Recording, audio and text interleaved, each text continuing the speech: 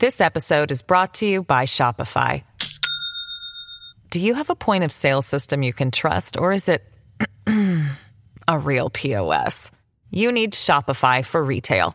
From accepting payments to managing inventory, Shopify POS has everything you need to sell in person. Go to shopify.com/system, all lowercase, to take your retail business to the next level today. That's shopify.com/system. A new year full of surprises. But one thing is always predictable. Postage costs go up. Stamps.com gives you crazy discounts of up to 89% off USPS and UPS services. So when postage goes up, your business will barely notice the change. Stamps.com is like your own personal post office, wherever you are. You can even take orders on the go with the mobile app. No lines, no traffic, no waiting. Schedule package pickups, automatically find the cheapest and fastest shipping options, and seamlessly connect with every major marketplace and shopping cart. There's even a supply store where you can stock up on mailing supplies, labels, even printers. Stamps.com has been indispensable for over 1 million businesses just like yours. All you need is a computer or phone and printer. Take a chunk out of your mailing and shipping costs this year with Stamps.com. Sign up with promo code PROGRAM for a special offer that includes a 4-week trial, plus free postage and free digital scale. No long-term commitments or contracts. That's Stamps.com, code PROGRAM. Dekada 90 ay kabi-kabila ang mga massacres na nangyayari sa ating bansa. Kaya nga tinagurian nila ito noon na massacre era. Sa kabila nito ay namayagpag naman ang mga pelikula na may kinalaman sa mga nasabing tunay na pangyayari noon. At talaga namang pinilahan ng mga tao sa mga sinihan. Isa ang kwento ni Myrna Diones, ang isang 14 years old na dalaga na naging survivor sa brutal na pagpatay sa kanyang kapatid at 2 pinsan na mga kinilala niyang salarin ng mga miyembro ng kapulisan. Ang nasabing pelikula ay pinagbidahan ni Chris Aquino bilang Myrna Diones sa direksyon ni Carlo J. Caparas. Pero alam nyo ba na nang isa pelikula ang The Myrna Diones Story, Lord Have Mercy, ay hindi pa nakakababa ng hatol ang hukuman. Kaya naman ay nagkaroon ng mga maling haka-haka ang mga tao sa nangyaring krimen na talaga namang tinuligsa ng mataas na hukuman at sila ay nakusahan ng kasong paglabag sa confidentiality law. At sa nasabi ding pelikula ay nabanggit na sila ay naging biktima ng panggagahasa. Pero sa tunay na pangyayari ay walang kahit na anong ebidensya na nagpapakita na sila ay nakaranas ng panggagahasa. At maging sa salaysay ni Myrna Diones ay hindi niya nabanggit ang mga katagang panggagahasa. Hayaan niyo pong isalaysay ko ang kwento sa likod ng naging masakit na karanasan ni Myrna Diones para pa rin po sa kahilingan ng ilan sa ating mga viewers. Bago ko po simulan ang ating story, sa mga bago po sa channel ko, please hit the subscribe button at pakipindot na rin po ang ating notification bell para ma-notify kayo sa mga bago nating upload na videos.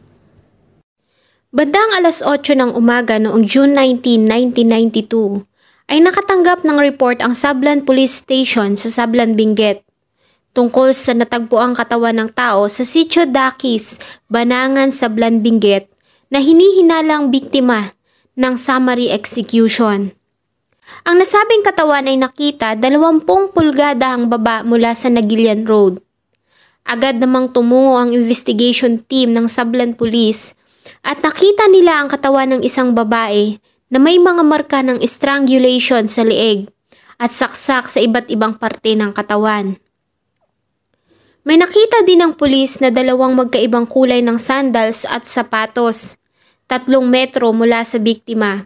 Kaya naman ay naghanap pa sila ng posibleng may iba pang katawan sa lugar. Ang mga pulis kasama ang mga empleyado ng Ilagan Funeral Homes na kanilang tinawagan para mag-assist sa pagkuha ng katawan ay nagsimulang lumibot sa paligid. At makalipas lang ang ilang sandali ay nakita nila ang katawan ng pangalawang biktima, 50 pulgada ang layo nito mula sa naunang biktima. May nakatali pang nylon rope sa liig nito at katulad ng naunang biktima ay nagtamo din ito ng mga saksak sa iba't ibang bahagi ng katawan. May nakita pa silang katawan 30 pulgada ang layo mula sa pangalawang biktima. ang pangatlong biktima ay buhay pa ngunit wala lang malay. Nagtamo ito ng mga injuries sa iba't ibang bahagi ng katawan na katulad din sa mga naunang mga biktima. Kaya naman agad nila itong dinala sa Baguio General Hospital kung saan ito nagkamalay. Ayon kay SPO1 Edward Esperanza, ang Chief Investigator ng Sablan Police Station, nang makarating sa kanya ang report tungkol sa mga natagpuang katawan malapit sa Nagilian Road at ang isa sa mga biktima ay buhay pa at dinala sa Baguio General Hospital, ay agad siyang nagtungo sa nasabing hospital.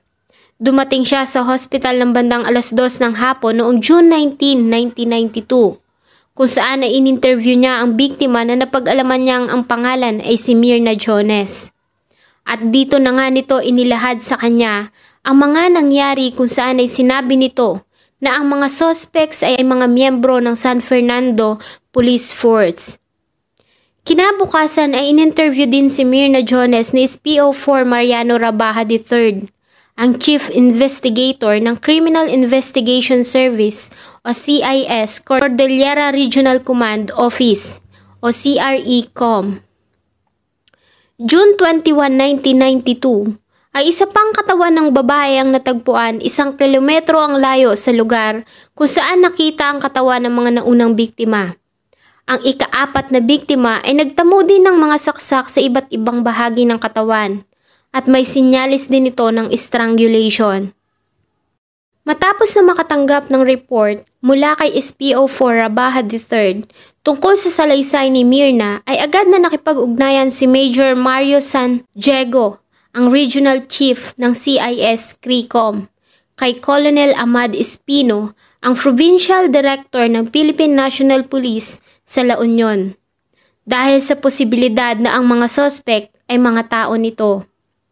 Agad namang nakipagtulungan si Colonel Espino sa CIS at binigay nito sa kanila ang lahat ng detalye tungkol sa kanyang mga tao, lalo na nga ang kanilang mga naging assignment ng buwan ng June 1992. Kumuha din ng CIS ng mga larawan ng mga miyembro ng San Fernando La Union Police at idinikit ang mga ito sa magkaibang papel na siyang pinakita nila kay Myrna Diones para kilalanin nito ang mga pulis na sinasabi niyang responsible sa krimen. Mula sa 35 set ng mga larawan, ay nagawa ni Myrna Diones na ituro ang 5 larawan ng mga pulis. June 24, 1992, ay dinala nila si Myrna sa Camp Diego Silang sa San Fernando, La Union, kung saan ay pinapila ang mga miyembro ng San Fernando La Union Police at mula doon ay personal na itinuro ni Myrna ang mga lalaking una niya nang itinuro sa pamamagitan ng mga larawan. Ito ay ginawa nila under ng supervision ni Colonel Espino at Major San Diego. Dinala din nila si Myrna sa Kanaway Police Substation kung saan ay verify niya na sa nasabing lugar sila ikinulong ng mga suspects. July 16, 1992 ay muling pinakitaan si Myrna ng mga larawan ng mga kapulisan ng San Fernando, La Union at nagawa niyang makilala ang isa pang pulis at sa ginawang lineup ay muli niya itong itinuro. Dahil sa extrajudicial confession ng nag-iisang survivor na si Myrna Diones at ang ginawa nitong positibong pagkilala sa mga suspects, ay nakakita ang Provincial Prosecutor's Office ng probable cause para iakyat na ang kaso sa husgado.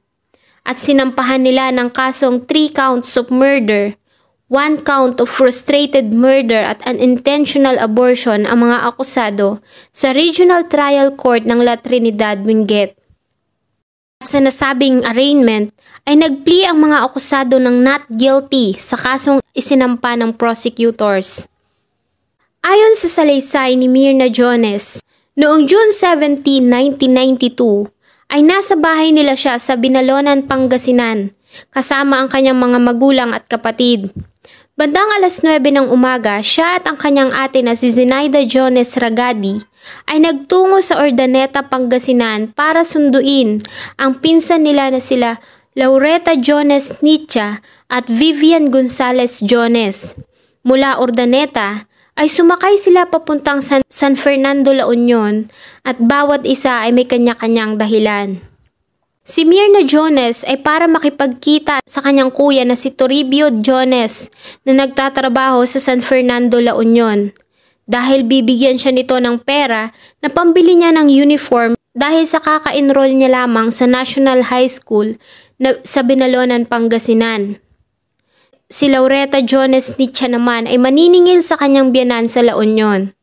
Ang buntis na si Vivian Gonzalez Diones ay sumama lamang sa grupo dahil sa nais nitong makita ang anak ni Toribio Diones. Nang marating nila ang La Union ay bumaba sila sa bus sa Pagdalagan, San Fernando. Sa isang waiting shed ay nakita nila si Virginia Manzano, asawa ni Toribio Diones na noon ay papunta ng palengke. Sinabi nito sa kanila na wala si Toribio Diones dahil bumiyahe ito sa kabilang bayan. At dahil nga sa wala ang kuya na siyang kanilang pakay, ay sumama si Myrna at ang grupo kay Virginia Manzano papuntang palengke, kung saan sila naghiwalay. Si Virginia ay pumasok na sa loob ng palengke habang ang grupo ni Myrna ay pumunta sa dry goods section. Nagtungo sila sa tabi ng sidewalk kung saan ay may mga tinitindang pantalon.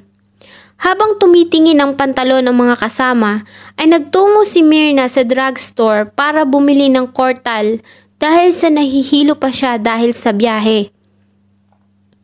Habang nasa drugstore, ay may napansin siyang isang lalaki na nakatayo 2 pulgada ang layo sa kanya at napansin niyang pinagmamasdan nito ang kanyang mga kasamahan na tumitingin pa rin ng pantalon. Nang tanungin siya kung sino ang nasabing lalaki, ay itinuroy nito ang pulis na si Edwin Tubiria. Nang lisanin ng mga kasamahan ang lugar na tindahan ng pantalon at nagsimula ang mga ito na maglakad ay napansin niya na sinundan ni Edwin Tubiria ang grupo. Sumunod na rin si Myrna sa mga kasama hanggang sa paradahan ng jeep na patungong Lingsat, San Fernando, La Union. Nang sasakay na sila ng tricycle papunta sa bahay ng kanilang tiyahin, ay nilapitan sila ng akusadong si Edwin Tubiria at sinabihan sila na huwag umalis. Tinanong ni Sinaida Ragadi kung ano ang kanilang kasalanan, bakit hindi sila pwedeng umalis. At sinabi ni Edwin Tubiria na sila ay may ninakaw, na kinagalit ni Sinaida at sinabing wala silang ninanakaw. Hindi naman sumagot si Edwin Tubiria. Lumapit na din ang isa pang akusado na kinilala ni Myrna na ang pulis na si Jose Flores. Gamit ang hawak nitong radyo ay may kinausap ito at matapos pa ang ilang sandali ay may dumating pang 3 mga pulis na may dalang sasakyan.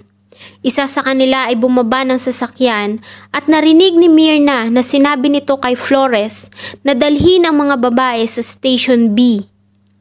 Sinabihan sila ng mga ito na sumakay na sa sasakyan. Isa pang pulis na kinilala ni Myrna na si Leonito Macapagal ang sumakay sa sasakyan sa likod at umupo sa tabi ng pintuan. Umalis na ang sasakyan at habang nasa daan ay nabasa ni Myrna ang isang sign na may nakalagay na San Fernando Airport. Huminto ang sasakyan malapit sa nasabing post. Binaba sila ng mga ito at ikinulong sa isang maliit na selda. May nakita pa si Myrna na 3 mga tao sa loob ng istasyon. Nakinilala niyang sila Amado Merca, Manuel Corpus at Romeo Artienda. Tanghali ng June 17, 1992 ay pinakain sila ng tanghalian ni Edwin Tubiria at ang akusadong si Leonito Macapagal at ang iba pa ay umalis na. Ang nasabing kulungan kung saan sila ikinulong ay may sukat na 112 inches by 48 inches at mayroong 4 na mga folding beds. Isang araw, habang nasa labas ang mga akusado, ay nilapitan sila ng isang matandang lalaki na tagapagluto sa nasabing station at sinabi nito sa kanila na sabihin na nila ang totoo dahil ang mga taong humuli sa kanila ay mga mamamatay tao. Ngunit sinagot nila ito na wala silang dapat aminin dahil wala silang ginawang kasalanan. Gabi ng June 18, 1992 ng bandang 11:30, isang matangkad pang lalaki ang dumating sa station. Tinignan lang sila nito at humiga na sa isang folding bed at natulog. Nang bandang 12:45 na ng umaga ng June 19, 1992, Ang akusadong si Leonito Macapagal ay dumating sa station at sinabihan sila na makikipagkita sila kay Mayor. Subalit sa ginawang cross-examination ay inamin ni Myrna na hindi si Macapagal ang dumating ng nasabing oras, kundi si Jose Flores. Sa labas ng station ay nakita ni Myrna ang isang puting Ford Fiera, pulang sasakyan. Si Myrna Diones Ragadi at Vivian Gonzalez Diones at siya ay isinakay sa puting Ford Fiera. Kasama ang mga akusado na sila Jose Flores, Romeo Artienda, Amado Merca at Manuel Corpus at Edwin Tubiria. Kasunod nila ang pulang sasakyan kung saan isinakay si Laurita Jones Nicha kasama ang isang matangkad na lalaki. Habang nasa daanan ay napansin ni Myrna ang isang sign na may nakalagay na Municipality of Nagilian. At habang papalayo sa lugar ay may nakita pa siyang sign na may nakasulat na Welcome to Burgos. Dito na napansin ni Myrna na ang pulang sasakyan kung saan nakasakay si Laurita ay sumusunod pa rin sa kanila dahil nakikita niya ang headlight nito. Dito na inutusan ni Jose Flores ang mga kasamahan na itali sila. Nilagay ng mga ito ang kanilang mga kamay sa likuran at itinali. Nagpatuloy ang sasakyan at nabasa niya pa ang isang signboard na may nakasulat na Welcome to Cordillera. Dito na inutusan ni Jose Flores ang mga kasamahan na talian sila ng mga ito ng lubid sa kanilang mga liig. At naramdaman niya na lang na sinaksak siya ni Edwin Tubiria ng matulis na kahoy na tumama sa kanyang kaliwang kilay at hinampas siya nito sa ulo ng 3 beses kaya siya nawala ng malay. At nang magkamalay ay nasa loob na siya ng Baguio General Hospital. Hey, it's Kaylee Cuoco for Priceline. Ready to go to your happy place for a happy price? Well, why didn't you say so? Just download the Priceline app right now and save up to 60% on hotels. So whether it's Cousin Kevin's Kazoo Concert in Kansas City, go Kevin, or Becky's Bachelorette Bash in Bermuda, you never have to miss a trip ever again. So download the Priceline app today. Your savings are waiting. Go to your happy place for a happy price. Go to your happy price, Priceline. Pulling up to Mickey D's just for drinks? Oh yeah, that's me. Nothing extra, just perfection and a straw. Coming in hot for the coldest cups on the block. Because there are drinks. Then there are drinks from McDonald's. Mix things up with any size lemonade or sweet tea for $1.49. Perfect with our classic fries. Price and participation may vary. Cannot be combined with any other offer. Ba-da-ba-ba-ba. Ang nasabing salaysay ni Myrna Diones ay pinabulaanan naman ng defense at lahat sila ay naglahad sa harap ng hukuman kung nasaan sila nang mangyari ang krimen at may mga hinarap na mga taong magpatotoo sa kanilang mga alibay. Si SPO1 Jose Flores ay nag-testify noong June 17, 1992 ay nag-report siya sa duty ng alas 8 ng umaga sa Kanway Police Substation, kung saan siya nanatili hanggang alas 6 ng umaga noong June 18, 1992. Sinabi niya na mag-isa lang siya sa post dahil sa ang kanyang kasamang sila Edwin Tubiria at Amado Merca ay nag-report lamang sa duty ng alas 7 ng gabi noong June 17. Ayon din sa kanya, ay umuwi siya ng bahay para magpalit ng damit at kumain ng agahan bago muling bumalik ng station ng umaga ng June 18. Kung saan ay muli siyang nanatili hanggang alas 6 ng umaga kinabukasan. At nang ganap ng alas 7 ng gabi, ay sinamahan siya ng kasamahang si Manuel Corpus at isa pang police officer na si Robert Cabrera. Ayon sa kanya, ay nanatili silang 3 sa loob ng station ng buong gabi at tinanggi nito na nakita niya si Myrna Diones at ang 3 pang biktima sa substations. Para suportahan ang kanyang alibay, ay prinisinta niya ang councilor na si Rodolfo Flores at barangay captain ng Kanway San Fernando La Union na si Captain Mariano Lete, na nagpatotoo na nakita nila si Flores sa nasabing station ng oras at petsa na sinabi nito. Edwin Tubiria. Nagtestify ito na noong alas 6:30 ng umaga ng June 17, 1992, ay nag-report siya sa traffic duty sa intersection ng General Luna at P. Gomez Street ng San Fernando, La Union. Hindi siya umalis ng nasabing traffic post hanggang sa matapos ang kanyang duty ng alas 6 ng hapon. Maliban na lang nang kumain siya ng tanghalian sa malapit na kantina ng bandang 1:00 hanggang 1:30 ng tanghali. Ayon din sa kanya na nang matapos ang oras ng kanyang traffic duty ay dumiretso siya sa Kanway Police Substation at dumating siya doon ng bago mag alas 7 ng gabi. Ang kanyang kasamahan na sila Flores ay dinatnan niya sa substation. At maya-maya pa ay kasunod niya na ring dumating si Amado Merca at Edwin Tubiria. At wala nang umalis sa kanilang tatlo ng estasyon hanggang umaga ng June 18. Nang matapos ang kanyang duty ng alas 8 ng umaga, ay dumiretso siya sa kanilang bahay sa San Vicente, San Fernando, La Union, kung saan siya nagstay hanggang sa mag-report siyang muli sa trabaho ng alas 6:30 ng umaga kinabukasan. At para suportahan ang kanyang claim, ay hinarap niya sa hukuman ng kanyang ina na si Juana Tubiria at ang barangay secretary ng San Vicente na si Helen Pimentel. Nagtestify ang mga ito na nasa bahay na si Edwin Tubiria ng gabi ng June 18 at nakita siya ng sekretarya na si Helen Pimentel na manghiram ito sa kanila ng typewriter. Mardo Merca. Nagtestify ito na bandang alas 8 ng umaga ng June 18 ay nasa bahay siya ng kanyang common law wife sa Dam Ortiz, La Union. Dumating siya doon ng bandang alas 10 ng umaga at nag-stay doon hanggang alas 5 ng umaga ng June 19. Nang umalis ay nag-report na siya sa traffic duty sa kanyang assigned post at ayon din sa kanya na nangganap na hating gabi ng June 19 ay pinakiusapan siya ng kanilang kapitbahay at nagpasama ito na sunduin ang anak nitong lalaki na na-involved sa isang away sa isang sayawan sa kalapit na baryo at bumalik siya ng bandang 1:00 na ng umaga. Nag-testify naman sa harap ng hukuman ang nasabing kapitbahay nito na si Enrique Abril. Romeo Atienda Jr. Nag-testify siya na noong June 17 ay nag-report siya sa trabaho sa Santiago Police Substation sa San Fernando, La Union ng bandang alas 8 ng umaga at nanatili siya doon hanggang alas 8 ng umaga kinabukasan bago siya umuwi ng bahay sa Barangay Ilocanos Norte, San Fernando, La Union.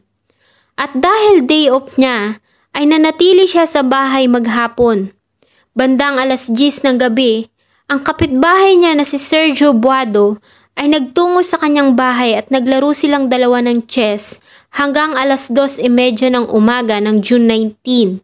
Itinanggi niya na may kinalaman siya sa nasabing krimen. Ang commander ng Santiago Police Substation na si SPO3 Benjamin Dumaging ay nag-testify sa hukuman na nag-report sa trabaho si Romeo Atienda Jr. ng alas 8 ng umaga noong June 17 hanggang alas 8 ng umaga kinabukasan. Ayon din sa kanya, ay hindi umalis ng station si Atienda ng mga nasabing oras. Ganon din ang kapitbahay nito na si Sergio Buado ay nagpatotoo din na naglaro sila ni Atienda ng chess hanggang umaga ng June 19. Manuel Corpus. Nagtestify siya na noong June 17 ay nanatili lamang siya sa bahay sa Governor Luna Street dahil day off niya. At naglaro sila ng mahjong sa bahay ng kanyang kapitbahay hanggang alas 3 ng hapon. Nangganap ng alas 6:30 ng umaga noong June 18 ay nag-report siya sa trabaho sa traffic post sa San Luis College sa Barangay Lingsat, Quezon Avenue. At nanatili siya doon hanggang alas 6 ng hapon. Umalis lamang siya sa nasabing post para kumain ng tanghalian sa tindahan na ilang metro lamang ang layo. Matapos ang traffic duty ay kumain siya ng dinner at muling nag-report para sa panggabing duty sa Kanaway Police Substation ng bandang alas 7 ng gabi. Ayon sa kanya, ay nasa station na ang kanyang kasamahang sila Jose Flores at Robert Cabrera nang siya ay dumating at nanatili silang tatlo sa station magdamag.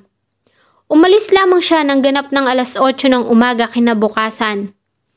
Para suportahan ang kanyang testimonya, ay humarap sa hukuman ng kanyang kapitbahay na si Romeo Malari na nagpatunay na kasama niya si Corpus na naglaro ng mahjong. Ang Traffic Section Chief ng San Fernando Police Station na si SPO1 Arsenio Bueno ay nag-testify din na nakita niya si Edwin Tubiria at Amado Mirca sa kanilang mga respective traffic posts noong June 17 nang magsagawa siya ng kanyang paglilibot. Ganon din si Manuel Corpus. Matapos ang mahabang paglilitis noong July 2, 1993, ay naglabas ang mababang hukuman ng hatol at ayon dito na ang mga akusado na sina Jose Flores E. Salinas, Manuel Corpus E. Lacuata, Romeo Artienda E. Galvez Jr., Amado Mirca E. Lopez at Edwin Tubiria E.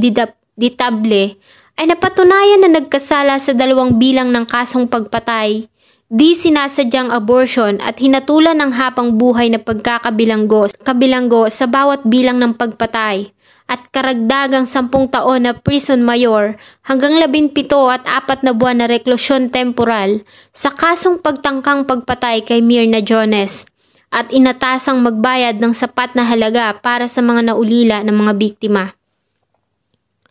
Samantala, dahil sa kakulangan ng mga ebidensya ay napawalang sala naman ang akusado na si Leonito Macapagal at iniutos din ng mababang hukuman na ibalik dito ang perang ibinayad para sa kanyang pansamantalang kalayaan at ipinasa na ang kaso sa Korte ng Apela o Court of Appeals. Sa sabing apela ay nag-focus sa mga ito sa mga sumusunod na grounds: ang kredibilidad ng witness at nag-iisang survivor na si Myrna Diones, ang usapin tungkol sa ginawang identification ng mga katawan ng mga biktima, at ang mga alibay sa mga akusado na nagawang patutuhanan ng kanilang mga hinarap na mga testigo, na nagawa namang ipaliwanag isa-isa ng Solicitor General. Matapos ang masusing pag-aaral sa kaso at sa mga testimonya ng mga testigo at 1,200 pahina ng mga dokumento, ay sinang-ayunan ng Korte ng Apela ang binigay na hatol ng mababang hukuman at ipinasa na ang kaso sa mataas na hukuman o Supreme Court. Para sa review kung tama ba ang binigay na hatol ng mababang hukuman at ng Court of Appeals.